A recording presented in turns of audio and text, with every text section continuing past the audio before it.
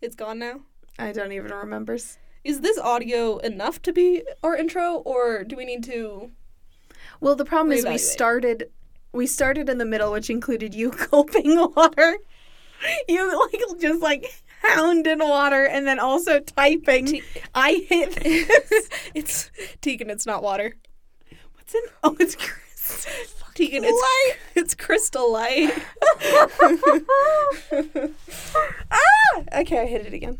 Stop hitting it. I know. You're in the hot seat. I am. I'm in the passive seat. It's luxurious. Luxurious. Luxurious. I'm gonna cough. I don't know. I don't know how I'm gonna... Is this gonna be a challenge where I try to get you to say the word without... It'll be like taboo. I try to get you to say the topic without saying the actual topic. Okay. I'm game. Okay. Do you just say a word and I say a word back? Oh, like word association? We could. Okay. Okay. War. Veteran? Limb. I can use previous clues, right? I can't just... Yeah. Okay. Veteran, limb, bandage? Okay. Injury. Crutches? This is so depressing. This was a bad plan. Do one more. Let's see if I can get it. Wheelchair.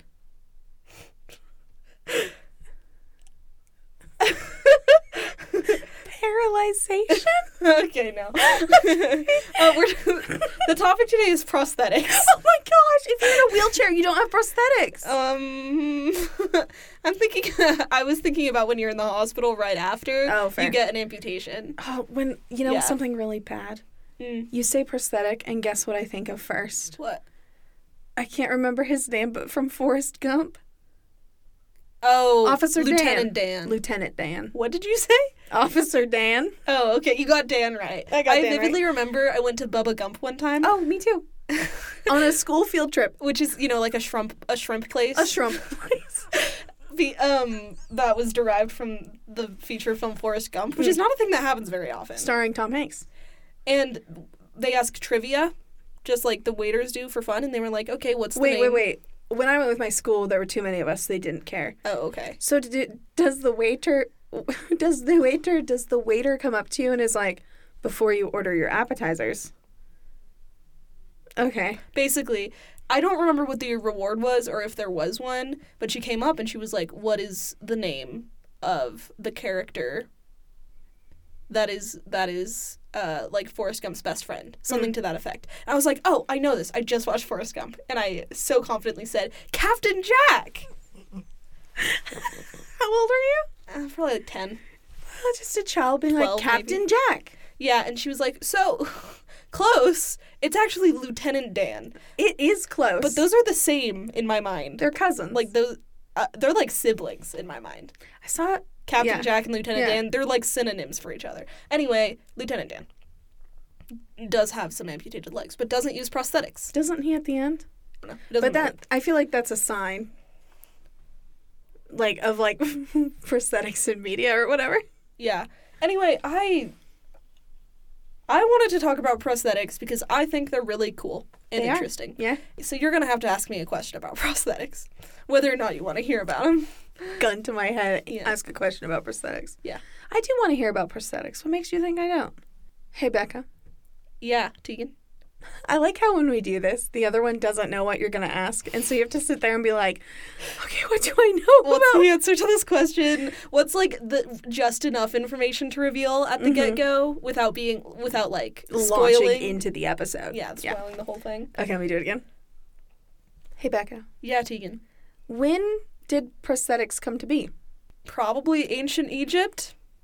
It always is ancient Egypt, isn't it? It's always ancient Egypt. Can you be more specific? Yes, I can. Welcome to Be More Specific, a podcast where an entomologist, me, and a film student, me, walk into a podcast and walk out with a question answered. I'm Becca. And I'm Tegan. Shibuya. Shibuya. That's a crossing in Japan. Shibuya. Really? I thought it was just like Shibuya. Like a thing people say. I mean, they're probably not related at all. Yeah. I like it when I like saying cowabummer, dude. I think that's funny. Is that from something? I don't think so. Is it? It's like, what did Jenny said something about, or no, it was in one of our last episodes I was editing, and you were like, so I'm an orphan, and I went, cowabummer, dude. It's funny. That was really funny. So, I am not meaning, I don't think this is going to be a depressing episode. Obviously, it is a tragedy when people lose their limbs. Mm-hmm. That's a really difficult thing that people have to go through. And we both, full disclosure, don't know what that's like. We have all of them. We do have all of our limbs. But, like, prosthetics are medicine. Like, mm-hmm. And I really wanted to talk about them. Well, and I think it's one of those things where it's like the more you know about something, the more, like, empathy you can have. Yeah. I felt that way.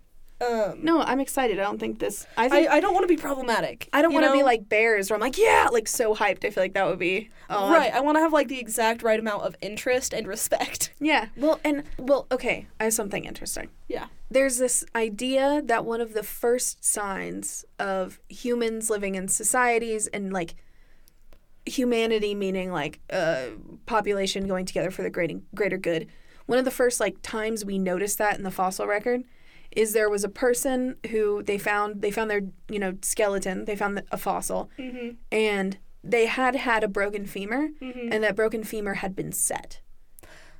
Oh, yeah. So even when they weren't going to be useful to the clan... They were, like, kept alive and given medicine, and mm-hmm. someone, like, hunted for them. We weren't animals anymore, you know? No, and that's really interesting. I think the idea of healing is beautiful. And if someone loses a whole leg, it's nice to be like... They're still worth Hey, look, while. And if you you might want to walk. Do you want to try? Like, here's the thing you can use. That's cool. Yeah. Last night, me, my sisters, and my cousin Hannah, we're all talking about how we hate the whole, like, oh, I don't have depression. I'm a person with depression thing. Or I'm not depressed, I'm a person with depression. I'm not autistic, I'm a person with autism. Yeah, and the thing we came to was, like, if the condition is forever, you pretending like I'm someone without it makes me feel like a part of myself is so disgusting to you that you don't want to refer to me as having it because it lessens me. Does that make sense? Yeah, that makes sense. Like, when there's all this stuff where it's like, people are like, well, you're someone with an eating disorder. And it's like, okay, so you want it to go away because it's not going to. Yeah, Or the difference between, like, handicapped and differently abled, where I can't speak for everyone. That's also a thing is, like, people are not monoliths. Yeah, obviously. So I feel like I'm being so morose. I'm not trying to be. No, I think it's good to set this at the top, to say, like, hey, this isn't like a joke. Yeah. And disabilities exist. Yeah. And it's crazy which disabilities we've decided are fine and which ones we make zero accommodations for. Or the bare minimum. Right. Shout out to every BYU elevator. When my, like, ankle was, like, wrapped and I was, like, trying to get on campus, there was a point where I got to the LSB and I was like, there's no way for me to get inside this building without climbing stairs. At least a flight. There are ramps. If you're trying to get in from the first floor to the second floor, there are no ramps besides going all the way around to the big ramp on the side of campus. Mm-hmm. Because there's an elevator at the base of the LSB, but if you go into the parking garage, there's a flight of stairs before the elevator that goes first to fourth. Oh. There's only one elevator for that parking garage, and it goes down all the time.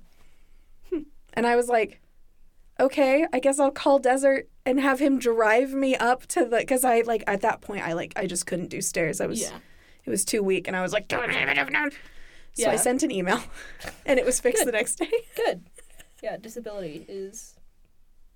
That's the thing about disability that is interesting, where disability is I think, a description of, like, the world more so than it is of a person. Yes, 100%. Where in the world we live in, there are certain conditions that... are disabilities. Yeah. And there are that certain mean that conditions you, like, can't interact with the world the way most people can. So. Well, I'm sure you've seen the things that are like, oh, if you have glasses, you're handicapped. Like, you require an assistive aid to do a normal thing. Yeah, I mean, that's technically true. But society doesn't care. Let's talk about prosthetics. Yeah. So, the etymology of prosthetics Not entomology. Not the entomology. The termites that live in prosthetics. In every prosthetic. Actually, every prosthetic has a cricket that tells you the things that you should or should not do. Oh, that would be lovely. Yep. Every human has a cricket. You just haven't found yours yet. Mm-hmm. So, it comes from ancient Greek. It comes from the ancient Greek prosthetikos, which means adding or giving additional power. And then, I mean, that's what prosthesis means. It just means additional. Does that, like a mecha? Because it's giving you additional power. So, if you're going strictly by the ancient use of the term prosthetic, I am. Then sure. Voltron is a prosthetic. The robot, the Voltron robot, is a prosthetic. Yeah. Good. Well, and I wasn't meaning to bring this up at the beginning of the conversation, but there's a conversation to be had about transhumanism and when we stop being people. Yeah. I don't have strong more to opinions. say on it than that. I do not know enough about transhumanism. I could be convinced of AI rights easily, so I think I could be convinced of transhuman rights easily. Yeah, well, and transhumanism is interesting because there are fully abled people there's like conversation about fully abled people getting prosthetics in order to increase their power, basically. Like the chips in the arms and stuff? Chips in the arms and... Oh, the height lengthening stuff? Where they add rods? Stuff. Mm-hmm. Like Gattaca. A movie I should watch. You haven't seen Gattaca? No. It's good. Which is wild because I work a lot with DNA. Yeah. And like... It's a good genome movie. Ethics, but, you know. Yeah, so transhumanism is fine. We don't stop being humans when we add stuff. I don't know. Hot take of be more specific. So, I mean, that's given the one Wikipedia article I read on transhumanism. Oh my gosh, that's so funny. Which it does not describe, like, a for or against, but I think I'm not that concerned about the state of human consciousness right now. I think the thing I always come to is I don't think being human is special enough to exclude people from the definition. And people can just consciousnesses. I don't think, like, if an AI is smart enough, sure, whatever. I don't know how you test it, but there is probably going to be a point where we have to have that conversation. Oh, yeah. At what point is there sentience? I feel like pain is part of it. I feel like if you can feel pain, then you're a person. We don't have to keep this in. Do you know how they keep ChatGPT from going out of line? They legitimately, like, have told it, if you make X number of mistakes, you are being turned off. Mm-hmm. Like, its motivation psychological torture. Its motivation is purely fear to do what it's doing. That's terrifying. That's bad, I think. Have you seen the thing where it's like, sci-fi writer, I created a torment nexus, and then it's like, a torment nexus, a sign of what we should not do, and then it was like, a capitalist, good news, everyone, we created the torment nexus that you all love so much. I don't know. We talked about this on philosophy. I don't know. What I do know is the history of prosthetics. Yeah, so we're back. So the Greeks for sure. Yeah. I mean, no, the Greeks did use prosthesis. But let's talk the very first instance of any type of prosthesis that is in written history is from an entry in the Rig Veda, which is the ancient Indian collection of Vedic Sanskrit hymns that, like, it's a sacred text in Hinduism, basically, and it's thousands, around, 5,000 years old? That's a solid place to have a reference. Yeah, so it stated that during a battle with a neighboring territory, Queen Vishpala received a blow that amputated one of her legs. After a time, having healed, she was fitted with an iron leg in order to be able to return to the battlefield in defense of her kingdom once more. Yo, that's metal. Literally. Thank you. You said iron leg, and my brain was like, you gotta say. Yeah, until probably only like 300 years, maybe 400 years ago, most historical instances of prosthetics, they were used to treat injuries that came as a result of war or battle, and the prosthetics were used to get them back into fighting condition to fight once more. Whoa. Like that was it wasn't like, oh, I have a disease and they had to cut off my leg. Yeah, like, I'm sure that happened, but that is not... Well, it makes sense that it's like especially, I feel like the farther back you go, the more it's like courage, bravery. Yeah, well, and it's interesting, too, because there's plenty of birth defects that one can have that would now necessitate or, like, recommend the use of a prosthesis. Mm-hmm. But I think in ancient history, it was more like, if you're born that way, you're born that way. The only reason we would use a prosthesis is to get someone back to the way they were. Well, there's still people who they're born in, like, religions that don't allow that use. Yeah, exactly. Yeah. And then the first physical evidence of a prosthesis is a big toe belonging to a noblewoman in Egypt and dated to around 950 BC. Did she attach it, like, to her foot, or was it, like, a thing in the shoe to just make it look like? It was attached to her foot using leather. But the reason a big toe is important in Egypt is because of sandals. Yeah. Like, you had to have a... You don't have to. You're right. Like, they could have made different sandals that went between your other toes, but... Oh, I didn't even think about it. It's just like I was like, oh, but like aesthetically. Yeah, but aesthetically, sandals were also important, and toes were also important. And there is also, I believe, another toe in Egypt that was found, but this one is purely ornamental, like it's wooden, and it doesn't have leather attached to it. It's like an aesthetic thing, which there's also some interesting differentiations between aesthetic prosthetics and functional prosthetics. And just like depending on the person and what they want, you know, go either way. It's like that makes sense. History is so hard to teach. I'm not going to be telling you every single instance of a prosthetic in history. I'm going to tell you some of the greatest hits. Good. All right? Yeah. And this is mostly drawn from a book called The History of Prosthesis. Ooh. And then an essay that kind of took that book and just, you know, shrunk it down for me, which was very helpful, and took lots of notes. And then I read a bunch of, like, articles that it's so funny to see the essay where Wikipedia got all of its information, you know? Okay, that's... Where I was, like, referring back and forth, and I was like, this is the same. This is how history is made. Yeah. It's like in movies, most of the greatest films of all time are offered by the Criterion Collection, and that's simply because... I mean, also, the Criterion Collection has, like, lots of great curators. That's great. But also, pure access. If you have access to a movie, then you're going to watch it, and then that's going to be at the top of your brain. Yeah. And it's going to be at the top of the people's brains who are making these lists. Well, in Snowman, we discovered every article was about the one book that was written. And then in Lichens, which I don't know if that's coming up after or before. Probably after. But probably. On the Wikipedia page, there was a quote that was kind of a crazy fact. And I had to go to to the scientists that we have on campus and be like, is this real? I can't find any citation, and every other website uses the same sentence. Like, and then he was able to provide me with actual papers, but like Wikipedia didn't have a citation, and everyone just copied it. Even the internet is not the full extent of human knowledge. It's all borrowing from each other and itself. Yeah, it's really interesting. But I think these are pretty solid sources. No, I support you, and I mean I like that you said the best hits. I feel like with wigs, I tried to. Yeah, to be fair, there are a lot of greatest hits.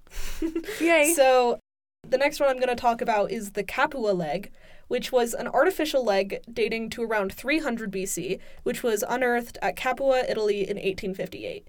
It was made of bronze and iron with a wooden core, apparently for a below-knee amputee. Interesting. So that's like the earliest big prosthetic that we found. I don't know why I for some reason thought the iron, like the metal would be on the inside like a bone. Well, that's how prosthetics are now. But they did the reverse, where they were like, oh, the soft bit inside. Yeah, I guess you're right. Like, I wonder if the metal in the was it another warrior thing? I wouldn't be surprised if it was. It was, they were just borrowing from like armor as inspiration. You're probably right. But yeah, now it's interesting because metal only really comes into play for like structural soundness. Because it's mostly polycarbonate, right? Yeah, it's like mostly plastic. Yeah. But then especially for leg amputees, the pylon will be made of metal. But well, I guess you're putting weight on it. Yeah. So something that's interesting about the Capua leg is that it was an important historical artifact that was destroyed during World War II in an air raid in London. Just like so many things. Yeah. There are also accounts from Greek and Roman times. For instance, there's the historical account of Marcus Sergius, which was around 200 BC, and he was a Roman general who lost his right hand while battling in the Second Punic War, and he famously had a replacement hand fashioned out of iron for the purpose of holding his shield, so he was able to return to fighting. Wow. Yeah. Wow. I wonder how many of these had articulation. None of them. Yeah. It was just like something to lean on, basically. Something to lean on and... Hold your shield. Like, very simple. Interesting, yeah. Stiff, thick.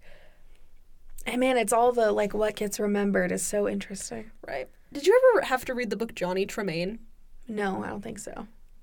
I had to read it in elementary school, and it's about the Revolutionary War, and Johnny Tremaine is a character who his hand was burned, and, it fused together, and in the end, the, resolution was that they were able to perform surgery so that his hand worked just well enough to hold a gun. So he could fight in the Revolutionary War. And I didn't realize how loaded that book is. Yeah. Anyway. Wow. Just reminds me a little bit of that, where, the only reason for a body to exist is to fight. Like, you are a weapon. Yeah. Prosthetic technology remained largely the same from its conception through the Dark Ages. They would be crude attachments made of wood or iron and attached with leather. Not even slightly articulated for most of this time. And pretty much throughout history, peg legs and hooks do appear. They are not exclusively pirate fare, and also not that many pirates had peg legs and hooks. It wasn't like every other. It wasn't like every other. Yeah, it makes sense. It was some of them. and it was during the Dark Ages that depictions... Well, I guess if you're fighting with swords and cannonballs, it tracks that would be...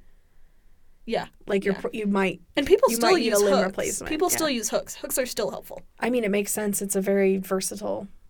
Yeah. And I mind opening a door. Right. Yeah. And unless you're, a millionaire, you're probably not going to get one of the cutting-edge... Yeah.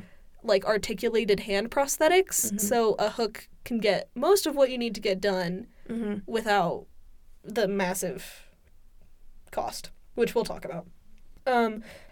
Even a peg leg or a hand hook was a luxury for the wealthy to help with daily functions. Dang, yeah. So then the next thing I have is that in 1508, German mercenary Gotz von Berlichingen... Good name. Good name. Had a pair of technologically advanced iron hands made after he lost his right arm in the Battle of Landshut. Wait, pair? Yeah. Oh, no. So he wasn't putting them on both hands. He made both of them so he could, switch them out. Oh, that's in case cool. one, yeah. I do that with phone cases. So these hands could be manipulated by setting them with the natural hand and moved by relaxing a series of releases and springs while being suspended with leather straps.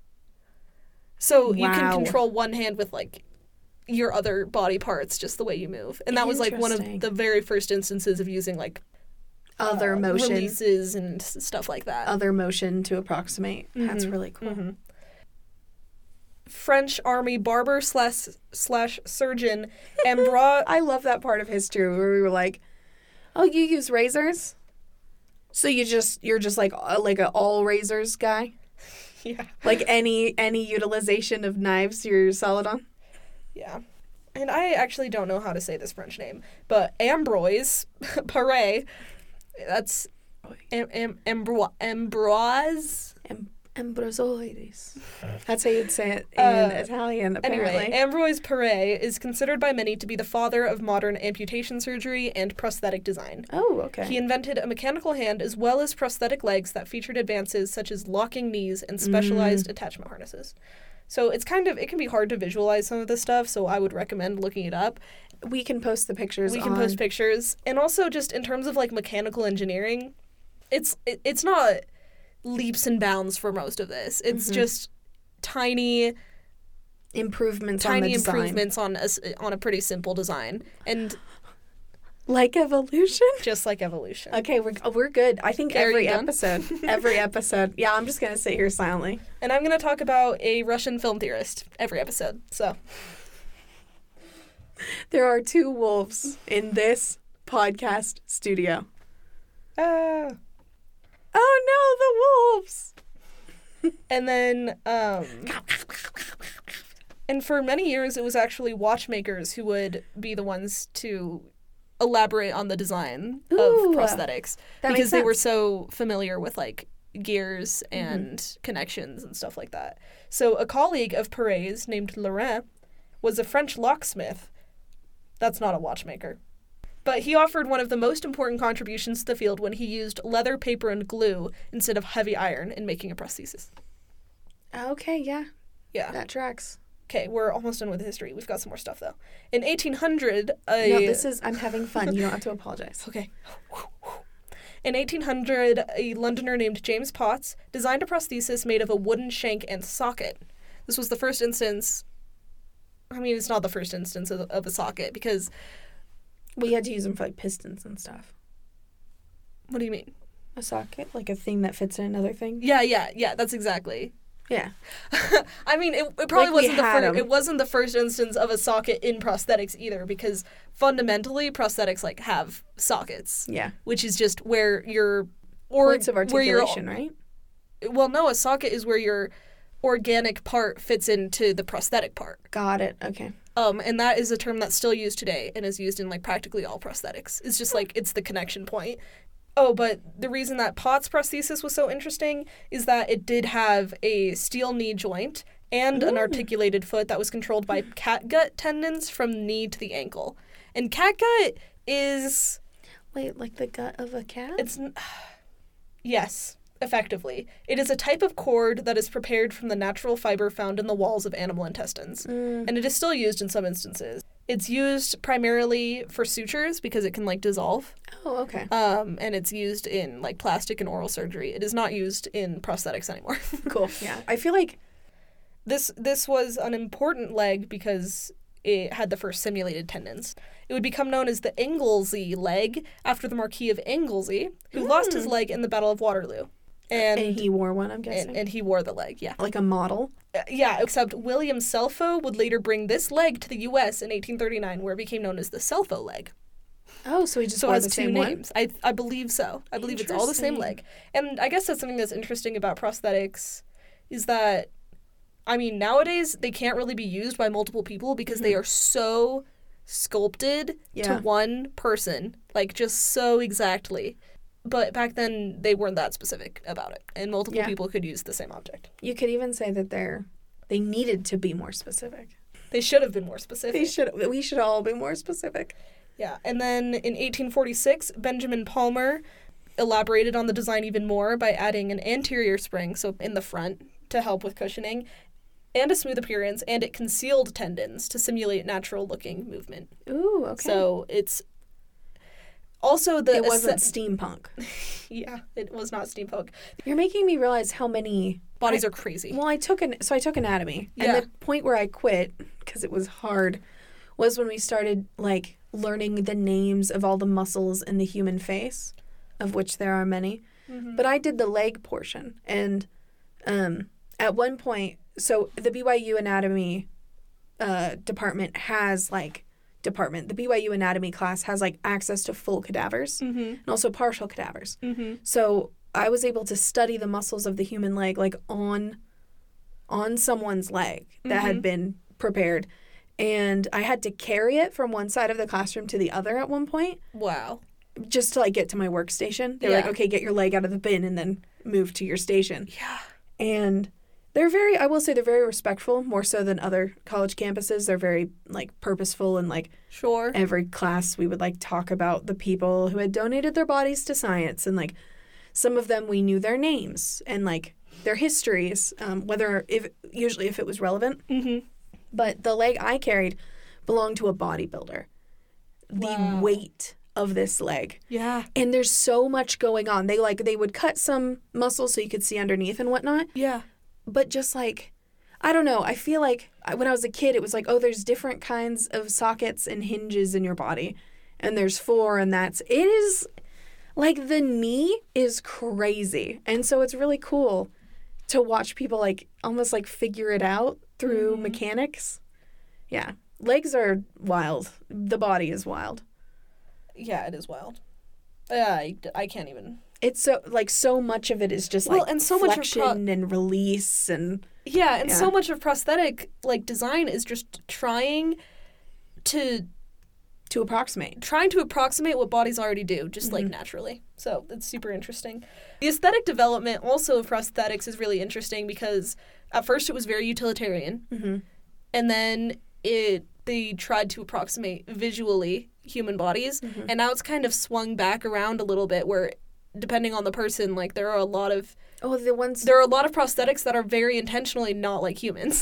The ones that are used for like running. Yeah, those are blades. Yeah. Yeah, they're really cool. They're very cool. And it looks like it'd be fun to jump. It's kind of fun to jump already. Yeah. I don't do it as much as I should. That, the, like, Olympic runner who used the blades to run, there were tons of, like, exercise science studies done on him. Mm-hmm. And it was, one study said that 25% less energy was expended using those legs, something like that. Yeah. But he was still allowed to compete. So I don't necessarily know if that study is completely accurate. Yeah. But there certainly is a difference in the way that a body operates with blades versus legs. Did he win? I don't think so. Okay.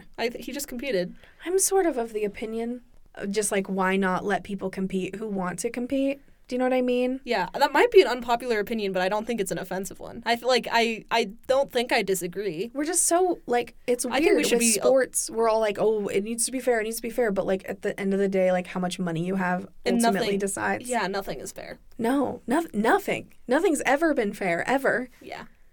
There's so many factors that go into it. The American Civil War was the next hastening of the development. Jeez, okay, so we got Revolutionary. Limbs. Did that already happen? No, well, we didn't really. Even the Revolutionary War wasn't that important. Like, prosthetics-wise. In general? Period.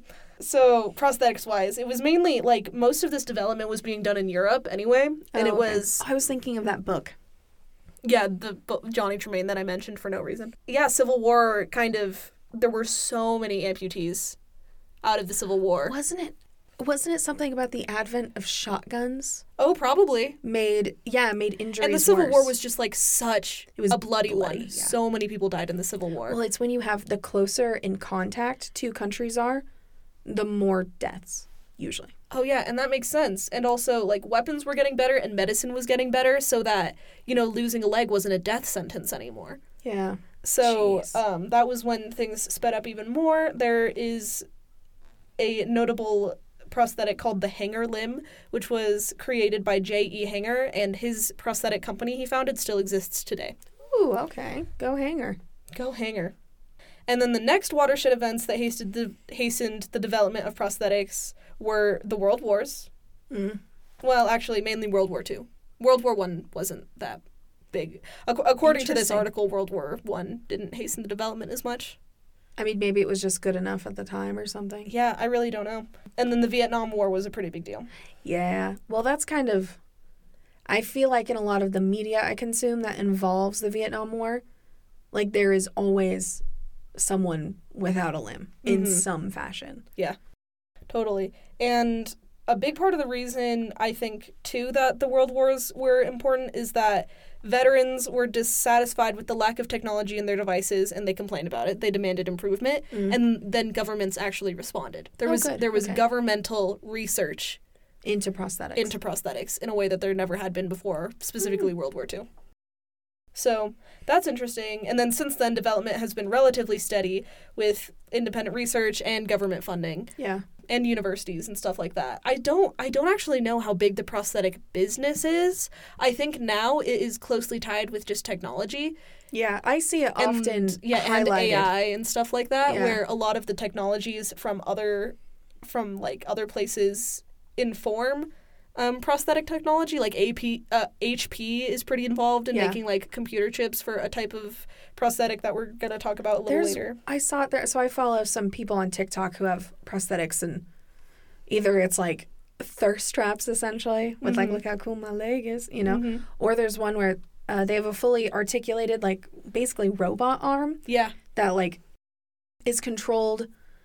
And I don't know how it's controlled. I think it's like buttons on the other hand or something. Oh, that's one. Yeah, that's one method. But it got locked while he was pulling out a drawer. Oh, and he was stuck because the automatic release wasn't working on the arm. Yeah. And he talked a lot about the cost and how, like, the companies, sometimes you will get a prosthetic and then, like, it's kind of radio silence when it comes to, like, customer support, essentially. Right. And it leads to people being in, like, pretty dangerous situations. Yeah.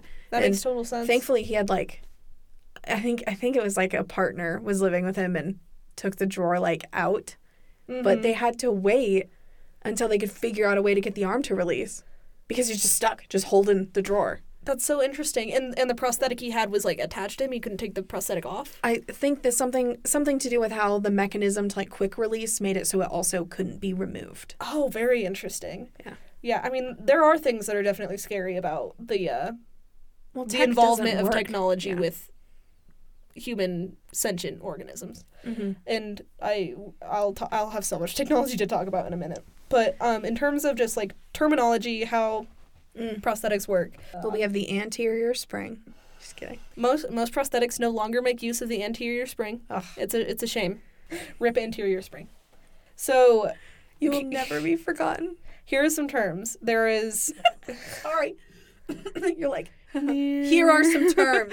You know, I always get so down to business when it's my episodes. Yeah. I'm just reading from my document. I do. Whenever it's your episode, I feel a bit like the class clown, but it's my job to be annoying. I know. I feel the same way. That I'm a class clown or that I'm annoying or No, that I feel you feel like I feel a class annoying clown. when it's your episode. Mainly I feel Interesting. stupid when it's your I think episode. that's so funny that we're both like perfectionists when it comes to school, and so when one of us like has information, the other one's like, quick, tell it to me.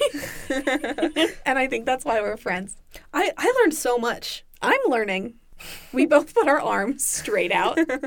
Okay, so let's talk about transtibial amputation. Okay. So these are known as BKs, below knee in the industry, BK amputation. So this refers to people who have undergone an amputation which retains the knee joint. Mm-hmm. So yeah, below knee amputation. And for these amputees, the major challenge is replacing the foot and the ankle. Whatever joints are involved. Yeah. Like, that's a tough one. And what's interesting about this is that ankles are far less straightforward than one might expect. Yes. I'm sure you know at this point, but I didn't. Shout out to my horrible, horrible ankle. You're horrible. Well, I guess we've all experienced it where our ankles should just work and they just twist in crazy ways because and then they're able never to... the same. They're never the same. And the fact they're able to be twisted in crazy ways. And I can still use it. I'm just like, it gets swollen, but it's... Right. And it's not an up-down situation. Mm-hmm. Our feet adjust to different and uneven surfaces, like, in minute ways all the time. And the ability of the foot to feel position and surface and the sensation of the foot's relation to the ground is called proprioception. I think I've heard like barefoot runners say that running barefoot is better because you're more like in tune with that. That might be true. They might have experienced that. Maybe, yeah. I feel like it's one of those things that unless you do it a lot, it's not something that you notice. Yeah. But like their perception has just become so attuned. Have you ever been hiking and you're slipping a ton and you're getting really frustrated, especially in like stream beds or whatever? Mm-hmm. So you just take your shoes off. Yeah. Like totally. That happens whenever we hike up to there's a swimming hole in Wyoming that we hike to. Yeah. And every time I'm like, this time I'm going to wear my shoes. And every time I'm like, I don't know where my feet are. Your feet are better at they have hiking than your shoes are. They're good. They do a job. Yeah. And so without a foot and ankle, proprioception is lost along with the sense of positioning and shock absorption. So the partial foot amputation preserves a little bit of the ability, but with a transtibial amputation, all is lost. That's so dramatic, but all of that is lost. So the construction of a prosthesis for, like, just below torso stuff in particular depends so much on function. Yeah. You're going to get a fair number of hand prostheses that are just like aesthetically look like hands, but that's less the case of legs. Just because you can walk without your hands, but you can't walk without your legs. You know? And walking's often quite important because our society's decided you need to be able to do it. Right, exactly. Have you ever read, what's his name? I think it's Josh Lundquist. I don't think so. His name is Josh Sundquist, not Lundquist. He identifies as an amputee. Often in his books. Wait, I think I have... He's, like, also a comedian, isn't he? He's a comedian, and he does, like, he works out like crazy. Like, he's super buff. Mm-hmm. I think he has one above-knee amputation. I think so, yeah. He's really cool. He does, like, inspirational comedic speeches. And he also has a book about, like... It's about, like, finding love, essentially. Mm. And it's about how he met his wife, and it's really cute. It's kind of, like, corny. Yeah. But he talks a lot about the discomfort of his prosthetic and how he would often go in wheelchairs, but then would be like denied access to places because he wasn't wearing his prosthetic, and we get angry because it hurts to wear. Yeah. But like he had to, but he doesn't want to, and no. That makes total sense. He's also pretty funny. He is pretty funny. And he has funny Halloween costumes every year. Yeah. He dressed up as the leg from Christmas Story once. With his single leg. It's so good. And he kind of, like, he hops good as well. Mm-hmm. He's just really buff. And he'll use, like, crutches. Yeah. It makes sense to have many different methods so that you're not, like, hurting yourself by doing one of these things over and over and over. Totally. So, prosthetic legs. That's a tough one. Anyway, so the legs have to serve as substitutes for a major part of the patient's body. So typically a strong and durable but lightweight material such as carbon fiber covered with a foam padding or flesh-colored plastic is preferred for the construction of a prosthetic. Okay, yeah. The weight of the limbs is a super important factor. Legs typically amount to around 30 to 40% of a person's total body weight, while the arms only amount to about 10%. So legs, also the weight of prosthetic legs is hugely important. That would explain why that leg was so heavy. If it was a bodybuilder. Yeah, no. Yeah. Yeah, if that's a 300-pound man. My gosh, the thigh. That's going to be like 80 pounds. The size of, like, the thigh muscles. I bet. Crazy. I was like, that's not what my thighs look like. And just in terms of, like, percentages, the energy expenditure of the patient would be way higher in moving prosthetic legs that weighed as much as natural ones. Mm-hmm. Because... Well, if you're not able to push off with your foot, it makes sense that you would lose. Yeah, that's the thing with, like, that's one of the things with prosthetics is just energy expenditure just raises so much. So you're trying to make it is not already attached. Like, efficient. Yeah, it needs to be light, and it needs to be structurally sound, and it needs to be comfortable. Currently available prosthetic foot designs can be divided into two classes, which are articulated, the ones with moving joints, and non-articulated, which are much cheaper. Yeah. And there is a lot of talk about cost, obviously. Articulated limbs are going to cost more, and so kind of the prosthetic limbs that a lot of people in, like, developing countries kind of get stuck with non-articulated limbs. It happens with glasses, too. Yeah, it's just kind of the way it is. There are plenty of charities. I will link some charities, I think, below this episode to contribute to prosthetic funds because they are truly just unattainable for many people. Yeah. Then there's also transfemoral amputation, known as AK or above-knee amputations. So basically, the more that you have to remove from your body, the harder it is to create a prosthetic that works. Well, you have more and more joints to approximate. That's the biggest thing. Replacing the human knee is an ongoing challenge and one that is yet to be fully addressed since the beginning of modern prosthetics. These prosthetics can be classified into two distinct types based on the mode of control of the swing and stance phases of gait, GAIT. So, yeah, when you're walking, there's a stance phase where your legs are straight. I'm thinking about standing, could you tell? Yeah, and then there's the swing phase where you have to move your leg back. Well, you have to move your leg back and then forward, bending your knee in order to get to stance again, and then you switch your legs off, and that's how you walk. I've seen people talk about this, but in the context of making believable, like, video game models. Oh, yeah, totally. Yeah, because if you launch into, like, the walk animation too fast, it looks super unnatural. Shout out to GTA. But if it's... You have to, like, amp up to it, essentially. Yeah, well, and also... Walking and running has been something that is, like, historically difficult for people to figure out. The entire reason, basically, that we have film is because a Stanford professor named Edward Muybridge made a bet that when a horse is running, there's always at least one limb on the ground, which isn't true. Is not true. That's actually the difference between a walk and a run.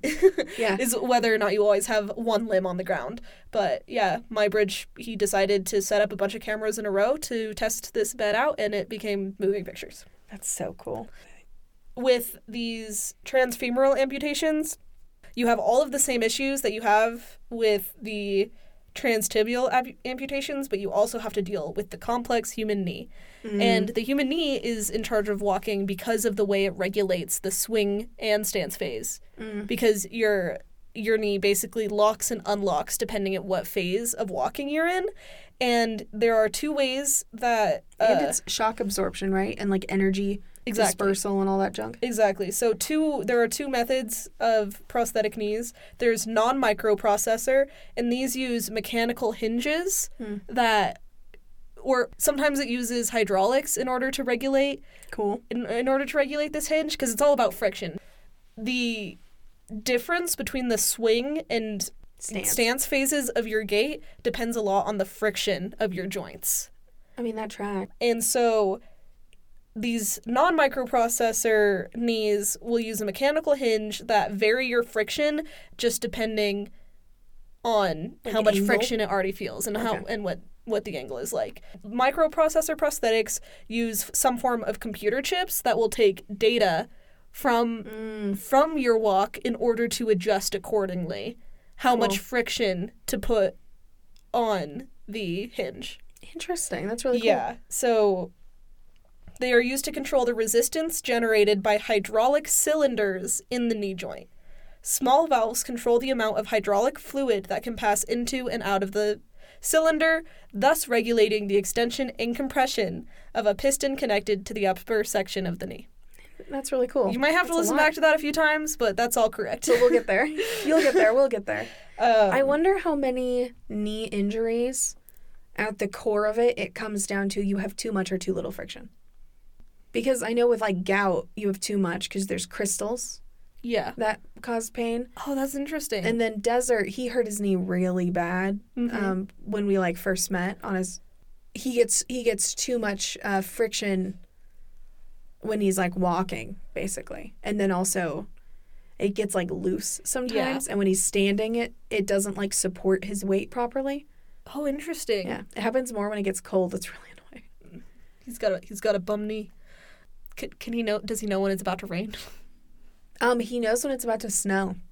And so my ankle, I don't think it's going to be like a permanent issue. His problem was he wasn't able to take care of it right away. But with my ankle, it's not like permanent. But I can definitely, like, when it gets cold, my ankle aches. It hurts so it's pretty bad. Common. And that makes sense if there's, like, I think in terms of just pressure differentials. Pressure, fluid, friction, like there's so many things that go into it. And that would also make sense why at different elevations. I didn't realize how much, like, friction had to do with your joints. And how much of it is just literal physics, literal mechanics, and they're just, our bodies are so complex mechanically in a way that I've never considered before I researched this. I personally try to think about my body as little as possible. But I think I have a better view of it now than I did before researching this because you're kind of like a robot. I'm kind of like a robot. And isn't that great? It is great. And my body basically works. Like, I can walk. And it's interesting to think about, like, so much of why I might trip is just because my leg didn't extend quite far enough. And that has to do with the swing phase of my gait. How much of me being clumsy is because my gait is bad? A significant It's portion. Probably a lot. Yeah. So when you trip on nothing. So obviously microprocessors are also more expensive. And then there are the transpelvic amputations where they take your whole leg and you don't even have, like, a pelvic joint. They have to put a new pelvic joint in. That is the type that Josh Sundquist has. Yeah. And these are particularly difficult because there's no pendulum. Well, I mean, yeah. Yeah, like, there's no point from which to swing on if you lost your pelvic. That's true. And there are attempts to put basically a point back in. They'll put a joint back in, just like you would with your knee joint or your ankle joint. But whereas you can put your knee joint and your ankle joint exactly where they were before, you can't do that with a pelvic joint because it's soft tissue. Oh. So they have to move it like 3 or 4 inches over. So then your gait is all different. Yeah. Whoa. So you can't walk, like, you have to I'm assuming you have to relearn how to walk. Basically, yeah. Wow. It's just like trying to approximate it, but, like, you can't even use the blueprint. Yeah. You're trying to, like, do it, but you can't. Different, like, the structure but the same. is different. Yeah. So that's really interesting. And skeletons are crazy. They are so crazy. There's a skeleton. There's 2 skeletons in this room. Full skeletons. That's crazy. That's crazy. Okay, I have so much. So I'm sorry. No, it's good. I can't see the timer, so that might be part of the problem. That's part of the problem. Okay, so then typical procedure of getting a prosthetic. So generally, there's a prosthetist that is responsible for the prescription, design, and management of a prosthetic device. In most cases, they begin by taking a plaster cast, most commonly using plaster of Paris. And they'll take a plaster cast of the patient's affected limb. Lightweight, high-strength thermoplastics are custom formed to this model of the patient. Okay. Most modern artificial limbs are attached to the residual limb, which is colloquially called stumps. I don't know how kosher that is to say. I've heard people on TikTok just say stump. They say stump. Yeah. I connected to my stump. But they will be attached by belts and cuffs or by suction. Suction is most common, and to achieve suction, you'll basically put a stretchy cloth around the intersection in order to keep it in place. The residual limb either directly fits into a socket on the prosthetic, or more commonly, a liner is used that is then fixed to the socket either by vacuum or a pin lock. Liners are soft, and because of that, they create far better suction than hard sockets. So, yeah, basically measure the residual limb, measure the rest of the body to determine the size required, fit a silicone liner on it, create the liner worn over the residual limb for suction. They'll form a thermoplastic sheet around the model, which is used to test the fit of the prosthetic. Okay. Then they'll form the permanent socket. Yeah. Then they'll form the rest of the limb, and they'll create the metal parts of the artificial limb, and then they'll put it all together and put it on your body, and sometimes it still won't fit, and you'll have to do it all over again. Well, especially, do you have to, match, where the knee is on your other leg? Probably. That would be... It's such an exact science. Yeah. And there's 3D modeling has been, a really helpful tool in the past couple of years, and 3D printing also is really commonly used. So then there's also a method called osseointegration, where you literally attach the artificial limb to the body. Basically, they'll put a titanium bolt into your body that your bone and your skin will grow around, and then the prosthetic will attach to the bolt. And so you could still take it off. It's basically you can take it off. It's just that now you do have part of your body is made of titanium. Yeah. You don't get rid of the titanium. No. Well, people get titanium plates in their head and... Yeah, I think Richard has one in his wrist because he broke it so badly. Yeah. Yeah. Not a fan of that. He doesn't like it. I wouldn't like it either. No, me either. But he's the Terminator now. So this method of osseointegration is also sometimes referred to as exoprosthesis. Ooh. Or endoexoprosthesis. Oh my gosh. Yeah, and there are some benefits to this method, which will include better muscle control of the prosthetic and the ability to wear the prosthetic for a longer period of time than the stump and socket method. In pretty much every case, the socket is going to get sore. Wearing a prosthetic just hurts. Yeah. It just always does. At least your legs. I mean, that tracks, or especially... Because there's so much weight on it. Especially if you have, one organic and one prosthetic leg. Yeah. There's going to end up being some mismatch. Mm-hmm. And that hurts. Yeah. It's tough. The main disadvantage of this method is that amputees with the direct bone attachment cannot have large impacts on the limb, so they can't, jog. Because of the potential for the bone to break, because the titanium is stronger than it. That's... Okay, and then maybe the coolest thing that I want to talk about is called myoelectric prosthetics. Mm-hmm. And I need to turn off something. Go away, Discord. Oh, are you getting notifications? Yeah, so myoelectric prosthetics. So far, we've been talking mostly about below the torso prosthetics, and that's all very cool. But you don't really have myoelectric prosthetics for below the torso, at least not yet, because it's so structural. Whereas with hands, these are fine motor skills. Yeah, and you're not putting weight on it. So the development of hand prosthetics is actually significantly behind below torso prosthetics because it is technically easier to approximate a leg than it is an arm. Well, and it's also you can get by much easier, I feel like, without an arm than without a leg. I think so. Because, just because of, getting places. Mm-hmm. And also a lot of people with above elbow, I've seen where they just use the stump essentially to like lean things on, and it seems useful. Right. Yeah. I believe it was my 3rd grade teacher. She had like a hand amputation because of cancer. Yeah. And I don't know if I've shared this on the podcast before, but I remember we were having a math lesson where we were talking about symmetry, and she was like, most people are symmetrical. Are you guys symmetrical? And we were like, yeah. And then she was like, am I symmetrical? And we were like, no. Okay, my mom had a driver's ed teacher who at the start of every year in her high school would walk down the center like the first day. He was an interesting fellow. He would get very drunk during the school day. He would walk down the center of like the class, like down the desks, and he would unhook his prosthetic below the knee. Wow. He would unhook it so as he was walking, he would like drop that part of his leg, Yeah. and then he just kind of hopped to the front. And my mom said people were like screaming because it looked like he still had like his shoe on and like a sock, and it was like flesh colored. And he swore everyone to secrecy, and he did it like every year. There was another person with prosthetic. Oh, this doesn't even relate, really, except that Nicolas Cage in the film Moonstruck, for which Cher won a Best Actress Oscar, he has a prosthetic hand, and it's just a wooden hand. Oh, okay. It's not articulated. It does not make use of myoelectrics. It's just a wooden hand. Well, there's also, I don't think we've talked, maybe you're going to talk about it, like cosmetic prosthetics. Like you're missing your nose, they make like a flesh-colored... Yeah, that's a whole nother industry. Yeah. I'm talking more like orthopedic. No, that's totally fine. I just think it's interesting where it's like, oh, I don't have an ear. Well, now I have a silicone one. It just kind of stays there. Yeah, it's cool. So, myoelectric is the term used to describe electrical properties of muscles.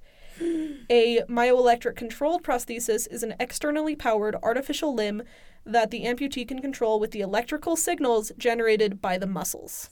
There are just some insane ways that this operates. So, these are typically used for the hand, wrist, and elbow. All of those things are available.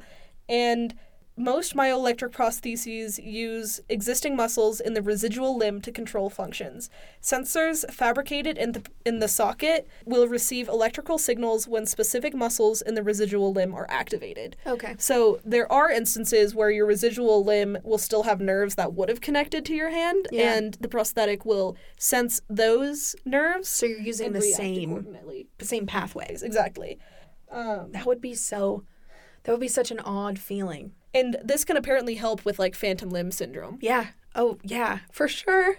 And the sensors will relay information to a controller, which translates the data into commands for the electric motors to move the joints. So this is like an approximation of the brain. Yeah. Versus joints. Well, and also the microprocessor is kind of in the knee is kind of just trying to, like, make the brain. Yeah. Did you think of this topic because of Tomorrow, Tomorrow, and Tomorrow? I did think of this topic because of Tomorrow, Tomorrow, and Tomorrow. Cool. Good book. There's a character in the very good book called Tomorrow and Tomorrow and Tomorrow who gets a prosthetic. Yeah. There is context. It's by Gabrielle Zevin. You should read it. Maybe look up content warnings first, though. Yeah, there's some stuff in there. Yeah. But I still recommend it. And so the strength and speed of movements transmitted by the controller will be controlled by varying muscle intensity. For those with damage to nerves or muscles in the residual limb, or for people with bilateral amputation, which means that both your legs or both of your arms have been amputated, muscles in the chest or back can be used to direct movements of a myoelectric prosthesis. Man, the brain's really cool. Yeah, so if you learn to use one of your other muscles and just think of it, I mean, I'm sure your brain... No, it's rewires. Plastic, yeah, it'll rewire if it sees that your hand is moving in response. Yeah. Like, it's so interesting. Well, that happens, too, with people, like, having to, like, learn to walk again after really complex, like, brain surgery or strokes. You essentially just teach your brain, because it's, like, wiped that part. You teach your brain again how to use those muscles. And that's why babies are always so confused. But they're so good at learning. Yeah. They're so good at it. Their brains are so plastic. Yeah. Brains are really cool. There's a reason I wanted to do neuroscience for a bit. Yeah, it's so cool. I love when a kid, like a toddler, drops something and you can tell, like, that was not their intention. Yeah. Even me sometimes, I'll, like, my hand will just move. Yes. Especially when you're trying to hand something to someone. Yeah, my brain just hasn't quite figured it out. No, I don't think it ever will. That's kind of cool, though. I kind of like it. It means that there's still stuff going on in there. Mm-hmm. I don't know. It means you're not a robot? It means I'm not a robot. You want to be both a robot and also not a robot. I want to be the best of both worlds. Aw, Hannah. Montana. Yeah. So one of the problems with myoelectric prosthesis is that while it is controlled by electricity generated by muscles, the system still needs a battery. So you have to, charge it. And then there is also Okay, I'm just going to read this paragraph, and we'll work through it together. I'm buckled.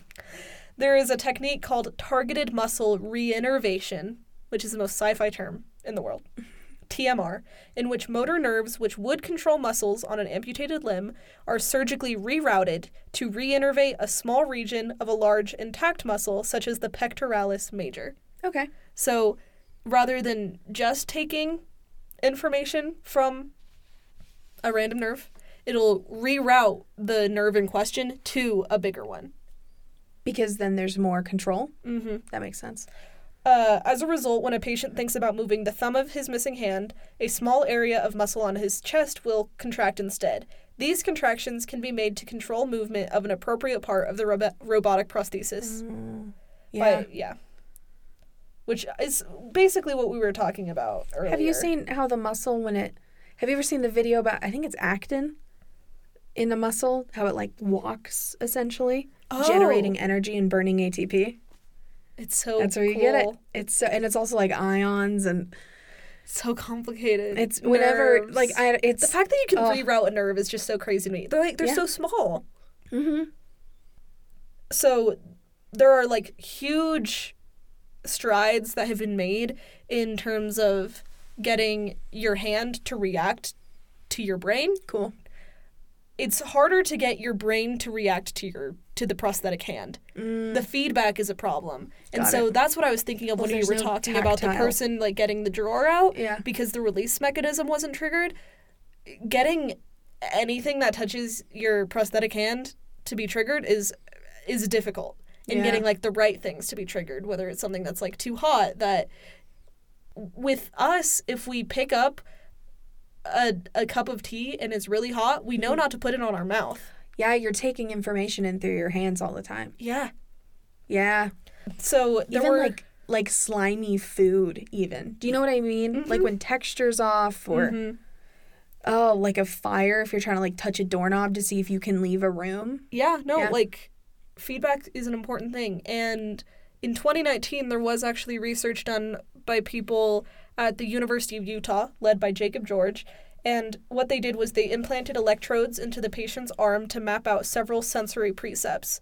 They would then stimulate each electrode to figure out how each sensory precept was triggered, then proceeded to map the sensory information onto the prosthetic.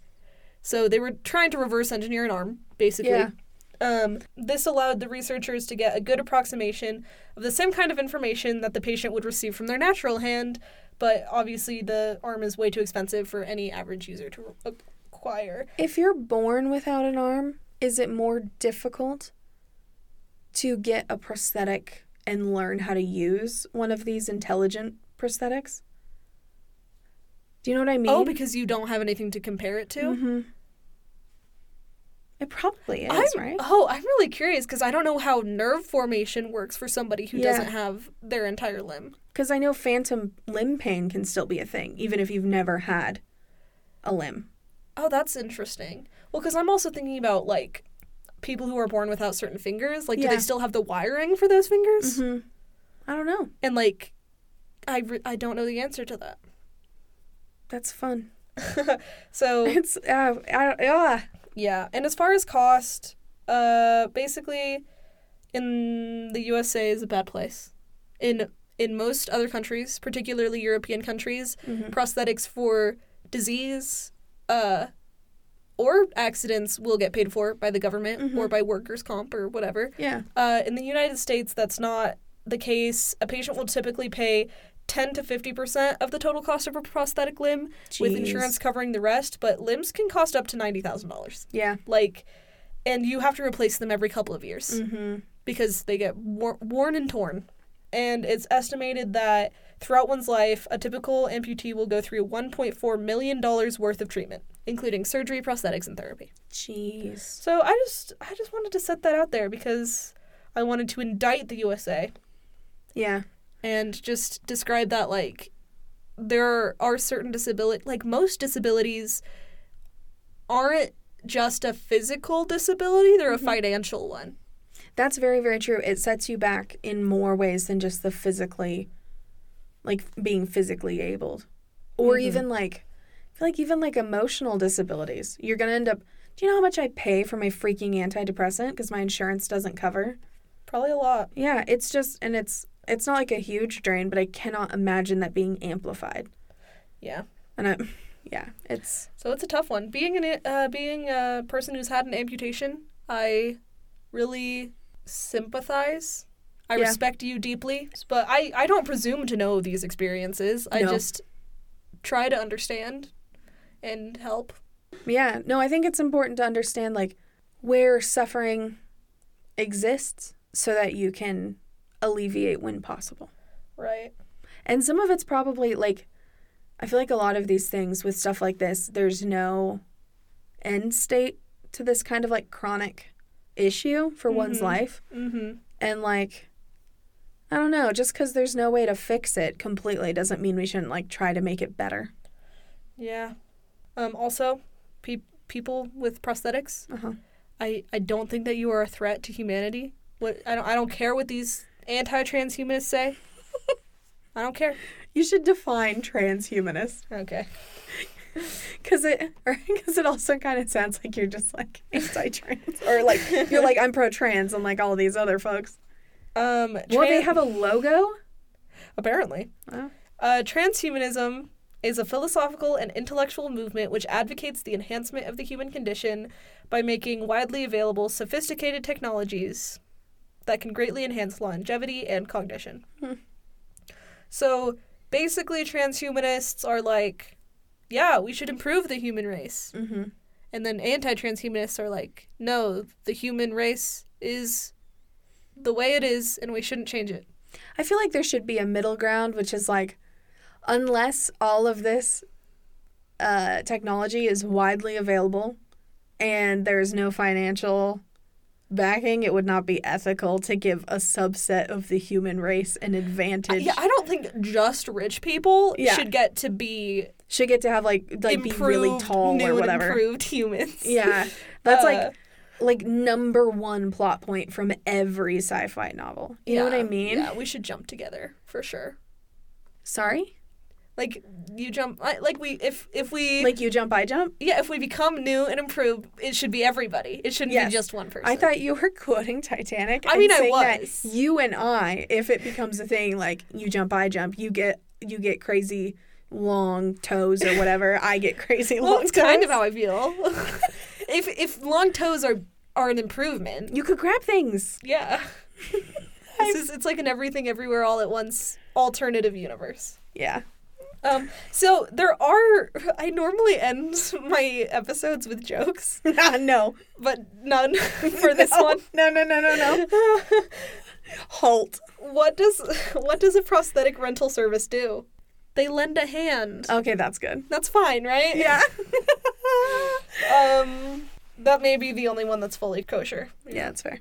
Well, I'll probably cut this one out. I sell prosthetics for children. I'm a small arms dealer. That one's funny. Is that all right? It's funny because their arms are little. I feel like I should edit this and then send it to somebody who has an amputated limb and then get it, like, checked off. Yeah, but then it's like, oh, it's free labor. I'm so worried. Yeah, be like, oh, listen, I'll pay you. I shouldn't have chosen this? Maybe. I really didn't think about it being, like, something I'm not allowed to talk about until now. No, I think you're allowed to talk about it. I think you're fine. I truly think it's okay. I don't think any less of anybody. And No. I don't want anyone else to think less of anybody. No, I just think it's an interesting technology. I think as technology, it's very, very interesting. And I think, for, like, referencing the beginning, it's cool that people want to make it so people can have, like, the full range of experiences or whatever. within the confounds of society. Yeah, it also reminds me of the conversation about cochlear implants, like whether or not deaf people should be getting cochlear implants. Yes, yeah. Because, like, if assimilation is the end goal, then that's a problem. But also, like, my mom wanted to get a cochlear implant so that she could hear, and then she did, and it helped, and we were able to communicate with her better. And her life was better for the cochlear implant. Yeah. So that's an experience that I can refer to. I think the biggest thing for me is, did the person have a choice? Yeah. And that makes it sticky with kids and cochlear implants for sure. Yeah. But, like, especially with people without limbs who need or desire prosthetics, I don't know. It's up to you. And I also think the world simply is not accessible, so I am not in a position to judge anyone for what they choose to use or not use. Right. And I think as long as, like... And we as a society should be trying to make the world more accessible for people at a base level. And in some ways, like, one of the ways to do that is through prosthetics. And also, why not? Do you know what I mean? Where it's one of those, like, I see people, like, get upset that, like, people with disabilities are bringing up things that are issues in the world with, like, how, like, they navigate society. And it's like, why not make it better for everyone? Like, a ramp doesn't hurt anyone, you know? An elevator working is ultimately a good. Right. A bus being lower means everyone can get on easier. That sort of thing. Mm-hmm. I don't know. I learned a lot, so I was glad that I researched this. If anybody has had an amputation... Yeah. And they disagree with what they've heard on here, I invite you to contact me. Yeah, you can email us. Yeah. Yeah. And I'd love to hear more about I want to be as sensitive as possible, truly. So.